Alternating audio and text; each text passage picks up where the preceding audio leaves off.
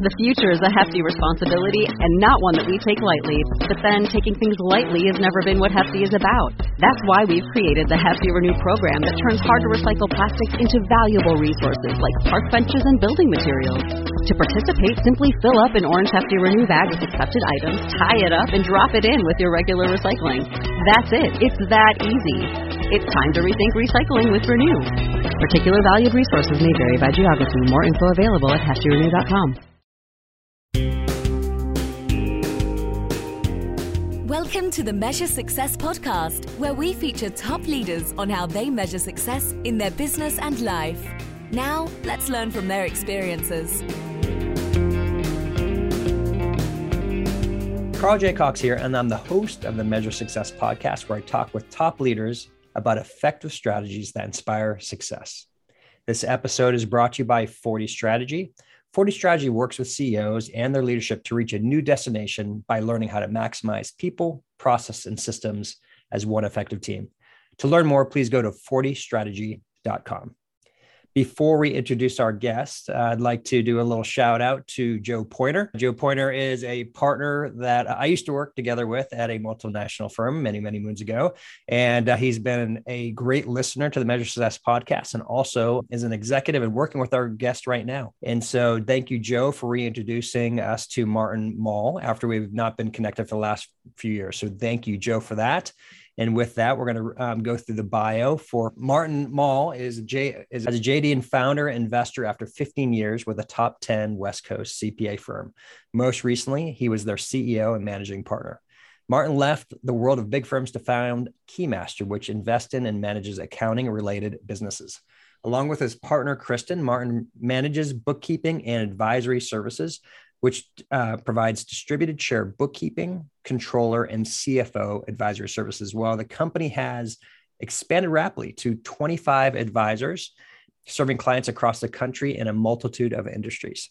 An avid cyclist, Martin serves as the board of trustees of Pacific University and the board of directors of New Avenues for Youth and Cycle Oregon. Martin has a law degree from Northwestern College of Law at Lewis and Clark College and a Bachelor of Arts from the Robert D. Clark Honors College at the University of Oregon.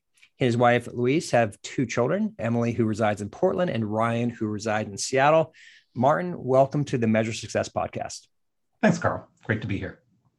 So, Martin, if you could start out, please tell the audience a little bit more about Breakaway.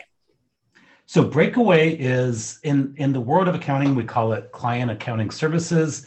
It's basically bookkeeping, controller, and CFO services for companies as small as $1 million in revenue and as large as maybe $100 million in revenue. And we are distributed share. In other words, part-time. Distributed share is a fancy word for part-time CFO. Good. And so one of the things, we had a great conversation prior to this, which was a lot of fun and extraordinarily interesting time. We met back previously as we were supporting strategic planning efforts with the previous firm that you're working with. Things have changed a lot for the 2 years for a number of reasons, obviously COVID being the one that everyone knows about, but globalization, inflation, so many different challenges have come up from unable to know if we're going to have our Christmas presents, right? You'll be able to get, because we have, last time, by the way, just a couple weekends ago, I was flying over Long Beach and there were over 60 ships still waiting at port, right, to get in. It's a fascinating type right now in the marketplace of stuff that we haven't seen like this. And you could argue going back to the 70s when there was people waiting in line for gas, right? It's a very extraordinary time. So I'm curious from what you've been seeing in the business when it comes to, now let's talk about from the accounting bean counter side. What has changed and what got you interested in heading down this? What trends were you seeing that was taking place? Love the question. And really what we saw coming, and I had been talking about it really in our industry, probably, and on the speaking circuit and with fellow managing partners and CEOs for about 10 years, of this shift that accounting is going to be, in my opinion, more akin to positions where you have the kind of the core accounting work done, the really the high level brain trust work done stateside, and everything else being shifted, because you just don't need, no different than a surgeon may want to take your blood, they may want to take your temperature, they may want to do input, but you simply can't afford it. And there's not enough surgeons to do that. And really what we're seeing in our industry is the same thing. And then we had the pandemic. And for the world of accounting, that was like throwing this massive accelerant on trends that were already happening. And so it probably took what I think would have happened in 10 years and made it happen in 2. Wow. So one of the obvious parts around this is being able to work from home, right? So yes. Working from home is now acceptable, right? For many industries who have the ability and the technology to be able to go forward with that.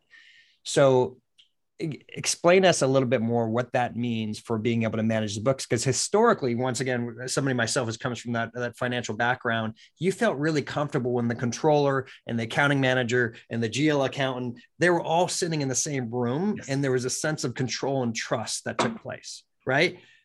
Now that no longer seems necessary. How do you make sure, though, that trust and accuracy is still there, right? For somebody who, as a business owner, right, they're concerned that the books are still right.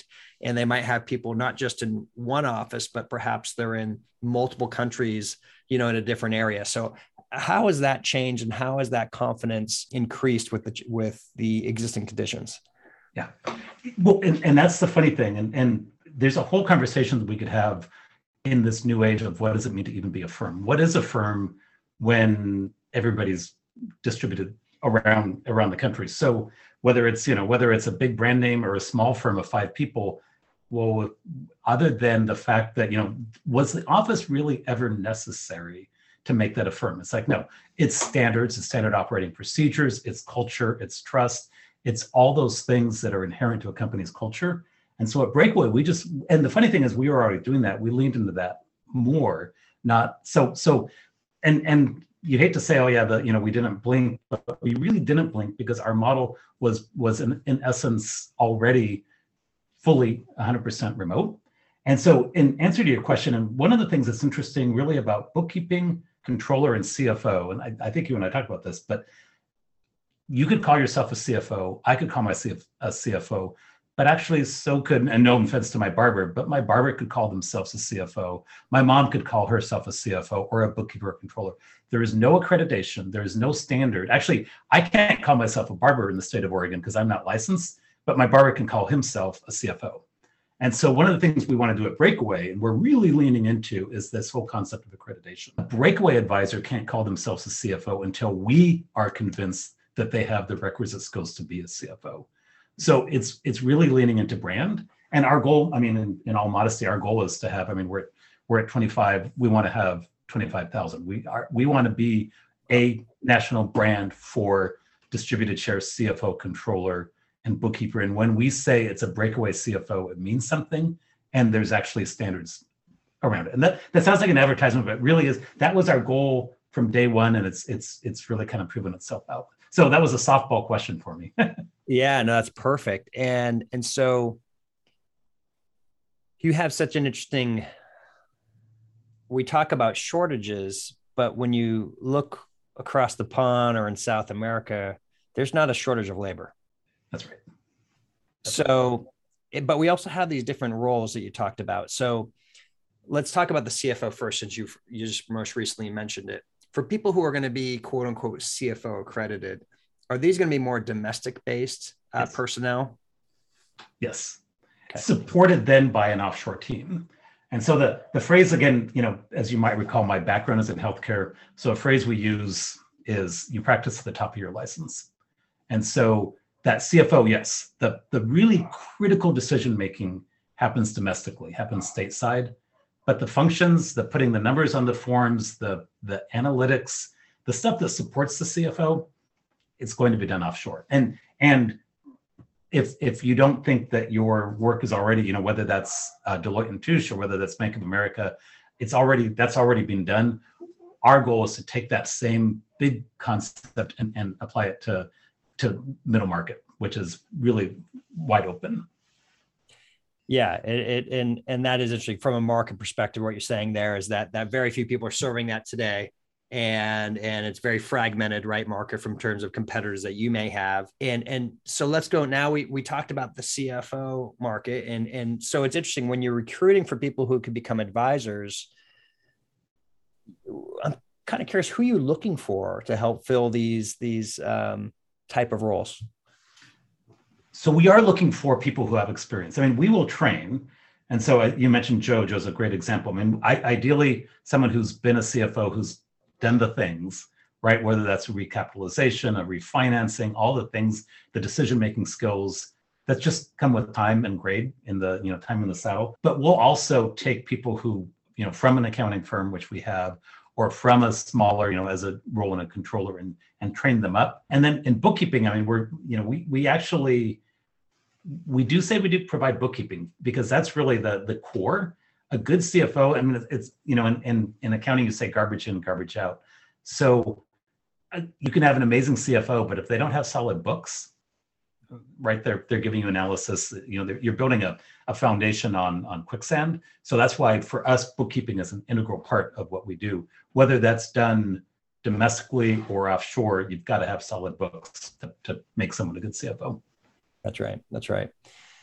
So also it's interesting in different cases, or you're going to have individuals that it's funny. Actually, literally, it's funny. The book I have right in front of me, coincidentally enough, is called Half Retire. This is not me, by the way, but this is a book that somebody had gotten, but interesting concept, right? Of these are potentially some of the people that you could be bringing in, right? Somebody who has a lot of skills, a lot of experience.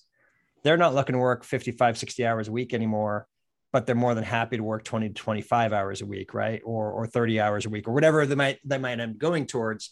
Is this a real market opportunity for you to get some of this really highly skilled labor where they're almost desiring that lifestyle? Absolutely. That is right now of our advisors, that's predominantly that's kind of the archetype, right? Which is, I like golf, or whatever your advice is. I don't want to do it every day. And so we provide, again, that opportunity for someone who's got the year's experience. The other archetype, though, interestingly enough, is the other side of that, half retired, which is half hired, which are the generation that says, I looked at my dad and I don't want to be my dad. I don't want to work those kind of hours. I'm more than happy to work 20 or 30 hours and get paid for 20 or 30 hours and not have the responsibilities that I look at my peers having, the stories of people sleeping at their desks and all the things that I think the industry has not yet caught up to the fact that people don't want to do that anymore. They just don't. And yet we really haven't, in my industry in accounting, we haven't shifted. We haven't learned how to crank out the work without people working those kind of hours. So we're getting actually interest both from the 30-year-olds as well as the 60-year-olds. Different sides of the spectrum. Yeah, I actually had not thought of that part, but very interesting. I mean, if people where they're going to be okay with a certain part and they don't want to get fully indwelt, right, with all the challenges of an organization, but they still like the core of it, right? Like meaning they really do enjoy accounting, like making sure the numbers are right. They like giving proper guidance, and they're more than okay of helping to help close a financing deal, right? Because they need their negotiating skills, for lack of a better term, right? To help an owner close a loan or close a small fundraise or whatever it might be in that individual part. That's very interesting. So now let's go to the other part, right? So now we have this global side, right? I think you mentioned you have teams in South America, and you have teams in Asia as well. We've got a team. Well, we have advisors. So we have advisors. We have an advisor in London, an advisor in Spain, an advisor in Rio that are actually doing stateside work, but they're living in foreign countries. But then we also have a team in India and a team in Mexico supporting all of the breakaway advisors. And so I'm curious from your standpoint, how difficult has it been or not to be able to attain qualified talent in these other countries where you are providing incredible and effective bookkeeping skills that's required for U.S. accounting companies? Yeah. Or sorry, for U.S., for tax purposes, right? For GAAP, the different areas that are along with that. It's actually been gratifyingly, and maybe a little bit, you and I are both parents, right? Also a little scarily easy. The quality of the grads that we're finding is really impressive, right? They're well-trained, they're dedicated, they're oftentimes their first generation college graduates, which means they're hungry. I mean, I have a friend who calls them PhDs, poor, hungry, and driven. And they're all three. So it actually hasn't been that hard to find really good, honest, again, all the attributes that you would look for stateside, they're out there. And then of course the cost rate, right, is significantly lower, right, compared to what you would have somebody here in the US. Because we have this huge trial, if everyone who's listening to this knows, they didn't have to put in a $15 an hour minimum wage rate, right? With federal, because it's already past there, meaning the effective wage. And that's for somebody who's serving burgers, right, somewhere. Now we have actually somebody who actually has basic professional skills, like in something like accounting, we might be having to pay them $25, $30, $40 an hour in the United States. I've got to imagine the rate difference. So are we talking 50%, 60%, 70%, significantly less, right? To be able to hire that. And then you can pass along those savings and take the risk out for the people who are hiring your talent. Is that reasonable to say? Yeah, that's exactly right. And the thing is, and we're very aware of this, it's not, these are not low paying jobs, right? I mean, we're paying market wages, we're paying good competitive compensations for the area that they're in. And so it's really just, it's labor arbitrage, and we're doing it. So we're very proud of, the wages that we provide and the jobs that we're providing, because we're thrilled to have them. In fact, and the fact is we all the values that we have with Breakaway stateside, we have abroad as well. So time with your family, work-life balance, all, it translates. There's really no difference.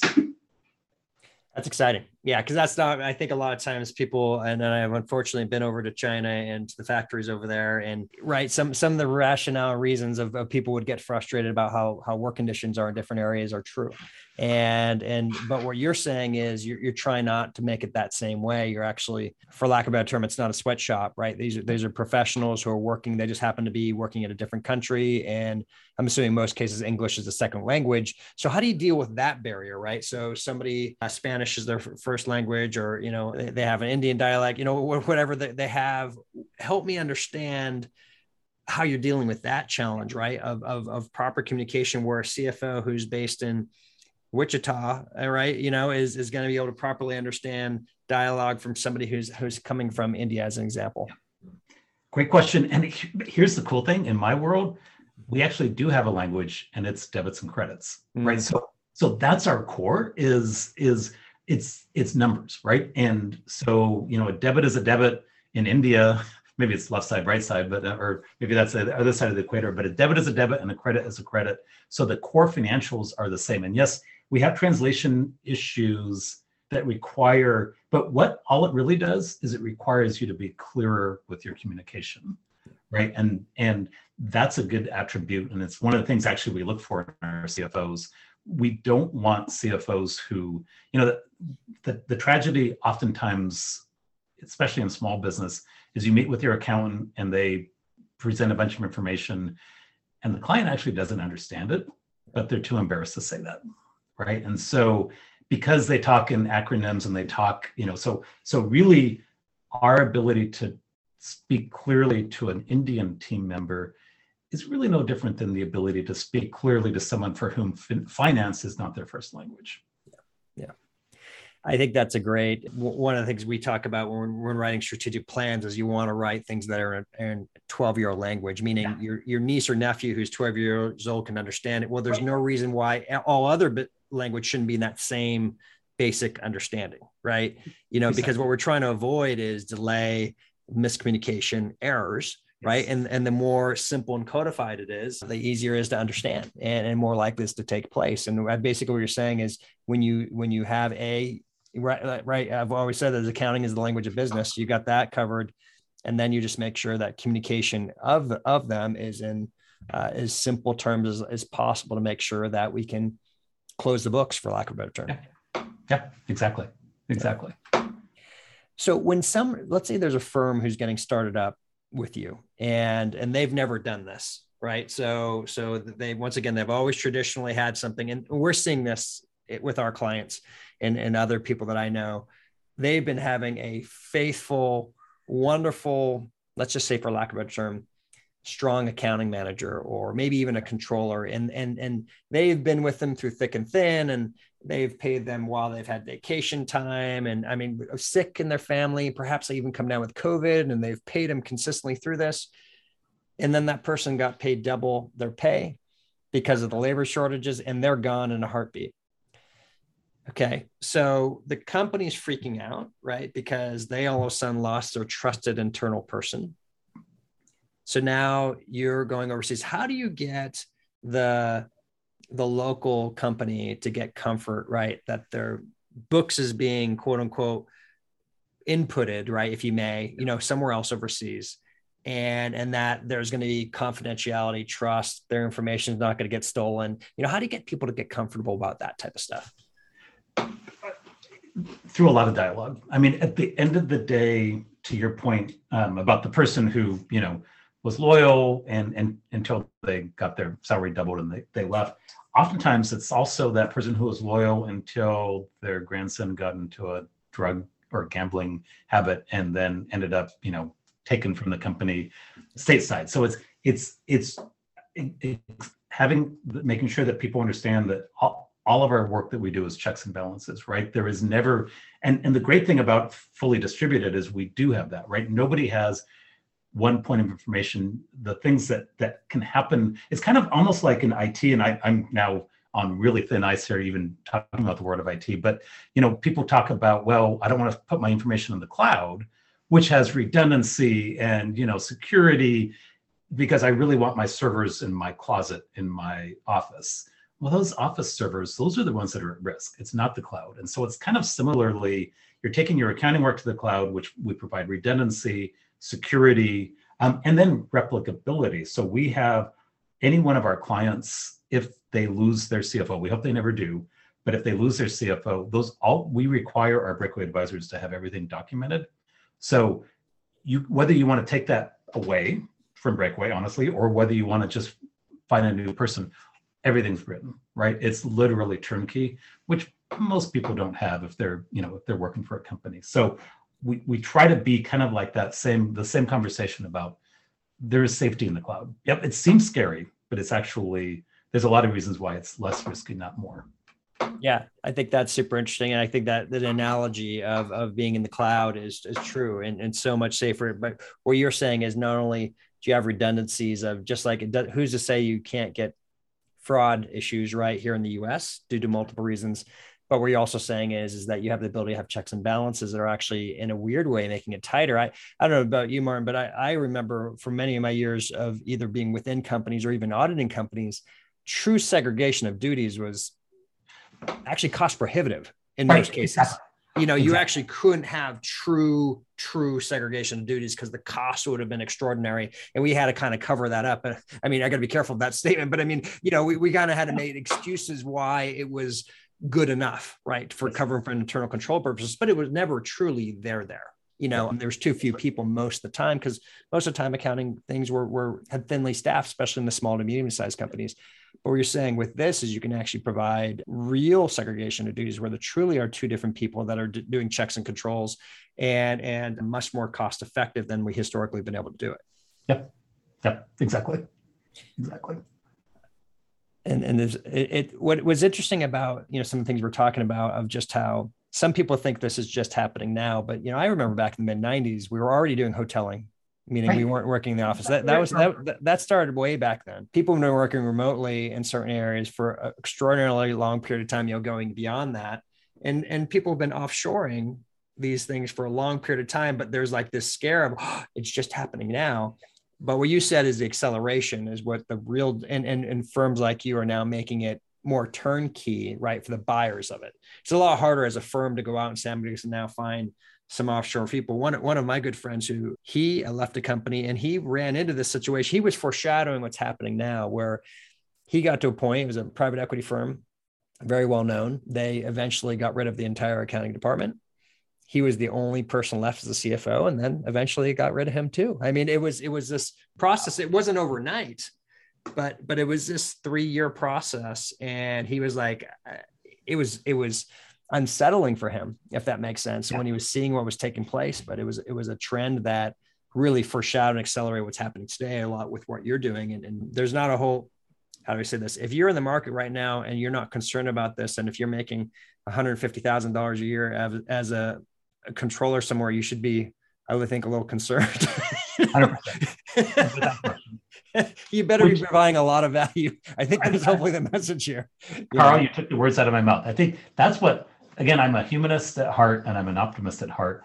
And that's what's exciting about it is it just says, okay, what kind of value can I bring? Right. And that's, I know you've built your career on that. I built my career on that. It's, as long as you're doing that, you should, let's face it, if you're good, you work yourself out of a job, and you work yourself out of a job pretty regularly, because that's the whole point of, if you're not growing, then you become stagnant, and there's a lot of opportunities. And I feel bad for the young accountants who right now think, oh, they're just I cannot tell you the amount of job hopping, like you said, that's going on in the accounting industry.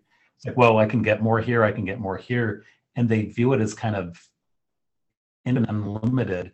I'm like, at some point when that job goes to Guadalajara, it's not coming back. To your point about your friend with private equity, it's not like, the tide will turn and then the same person can knock on the door and say, hey, remember me? I took that big pay bump. Well, I'm back. I'm ready to come work for you. And it's like, oh, sorry.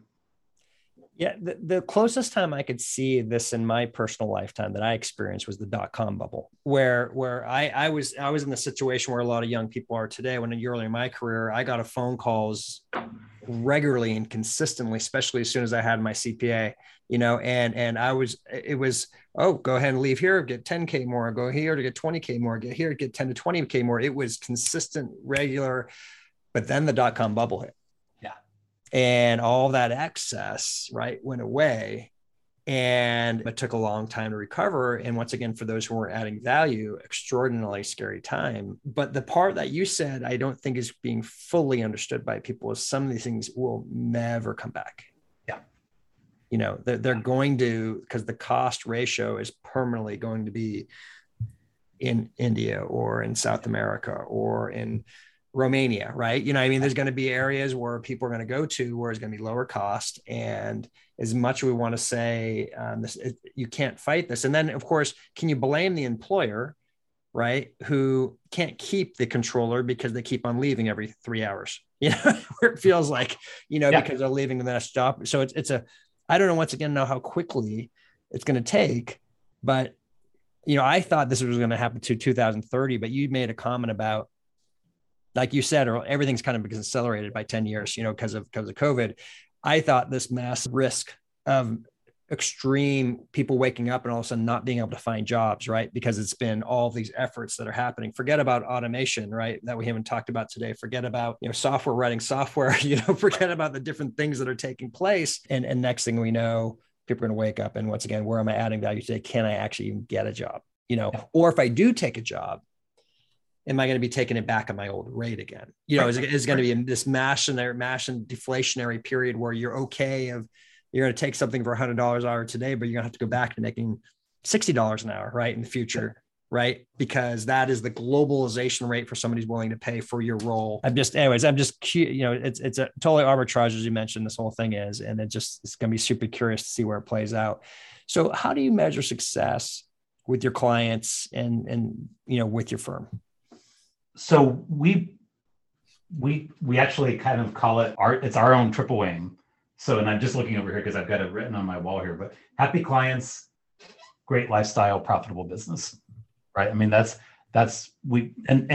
that, I don't think those are mutually exclusive. In fact, I think to do it right, you need all three of those. And then overall, I'll tell the story. So you mentioned my partner, Kristen, and she's just a rock star and amazing. And I couldn't have done this without her.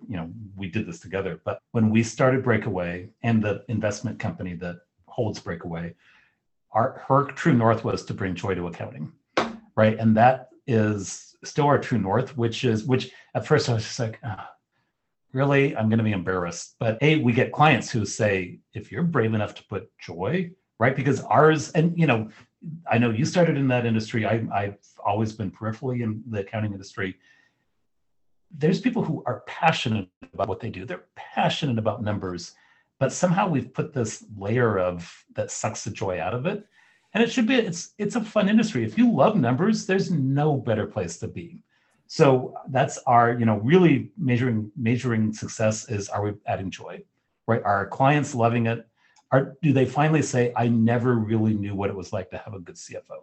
When I hear that, I've done my job, because they're like, not only have they helped me improve my business, I actually like talking to them. I don't dread, my monthly call with my CFO, who makes me feel stupid, who, talks in acronyms, and, it's like actually, and, so long-winded answer, but it's, probably more than anything, it's just joy.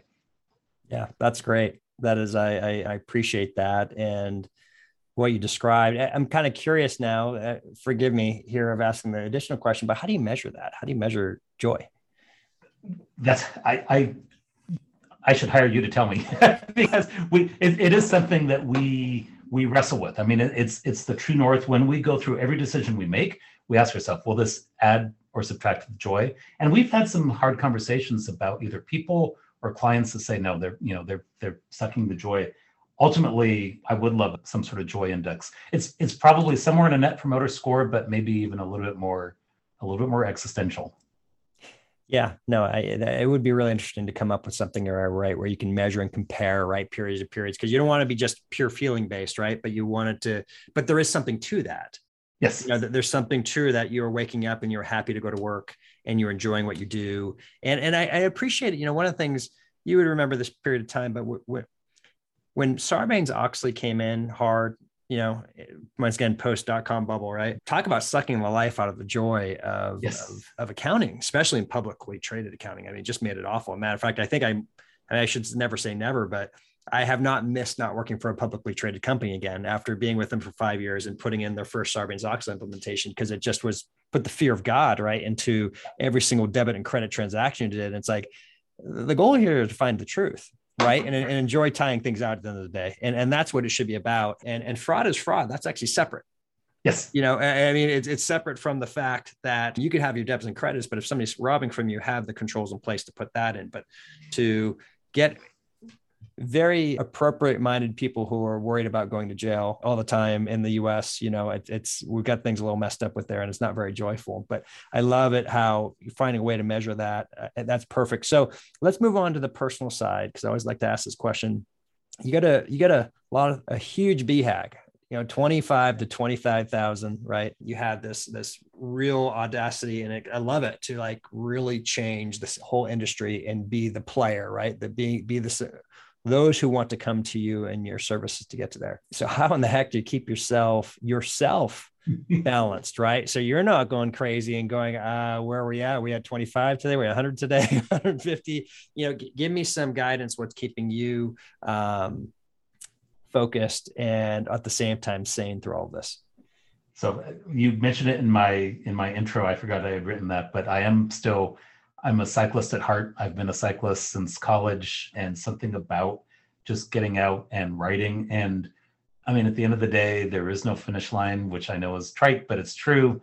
And in fact, the cool thing, so breakaway is a cycling term, and I don't know if you watch the Tour de France, yes, you'll have, and really we named breakaway really intentionally, because what's fascinating about a breakaway is, so again, for people who are listening who don't know what a breakaway is, it's when you've got the peloton and there'll be a group of knuckleheads, 5 or 10, that spin out and just take the lead, right?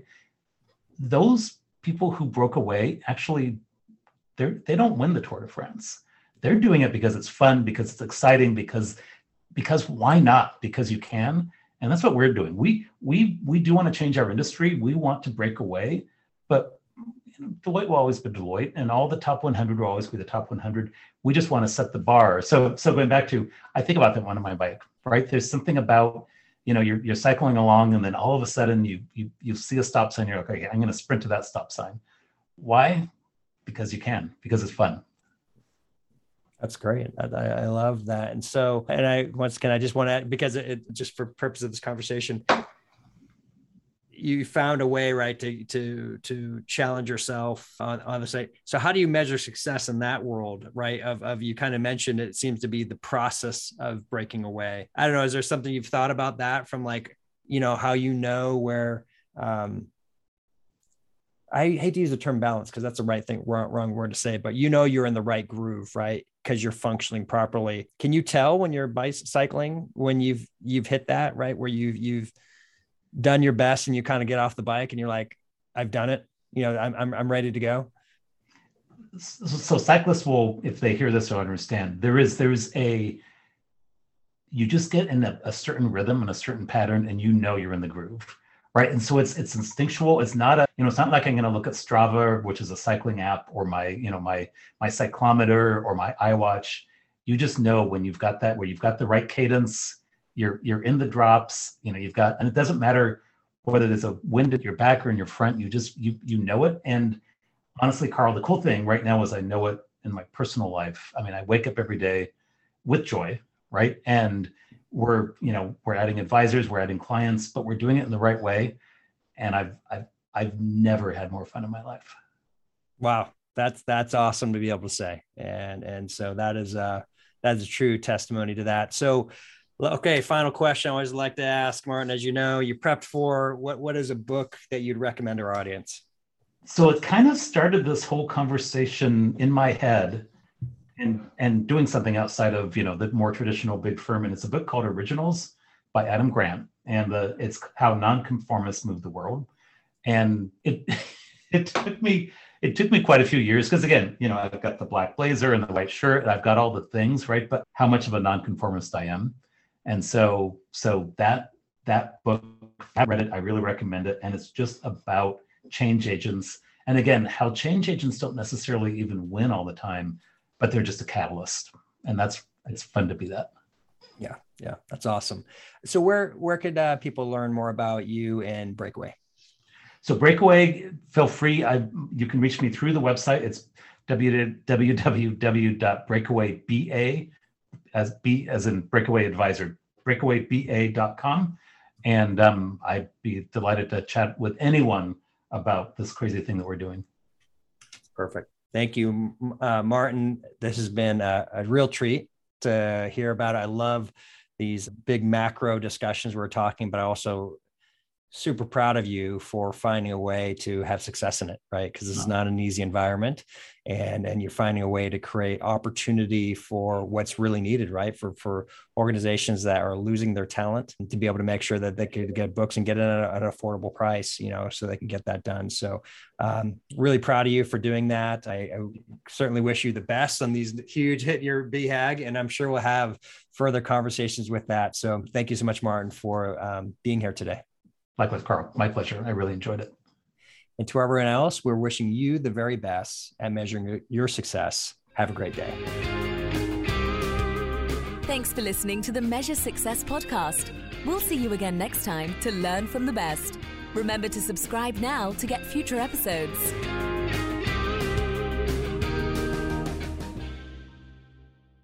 Did you know that most vitamin D3 supplements come from sheep's wool? I'm Kat, founder of Ritual. We're making traceability the new standard for the supplement industry. When I was pregnant, I couldn't find a multivitamin I could trust, so I created my own.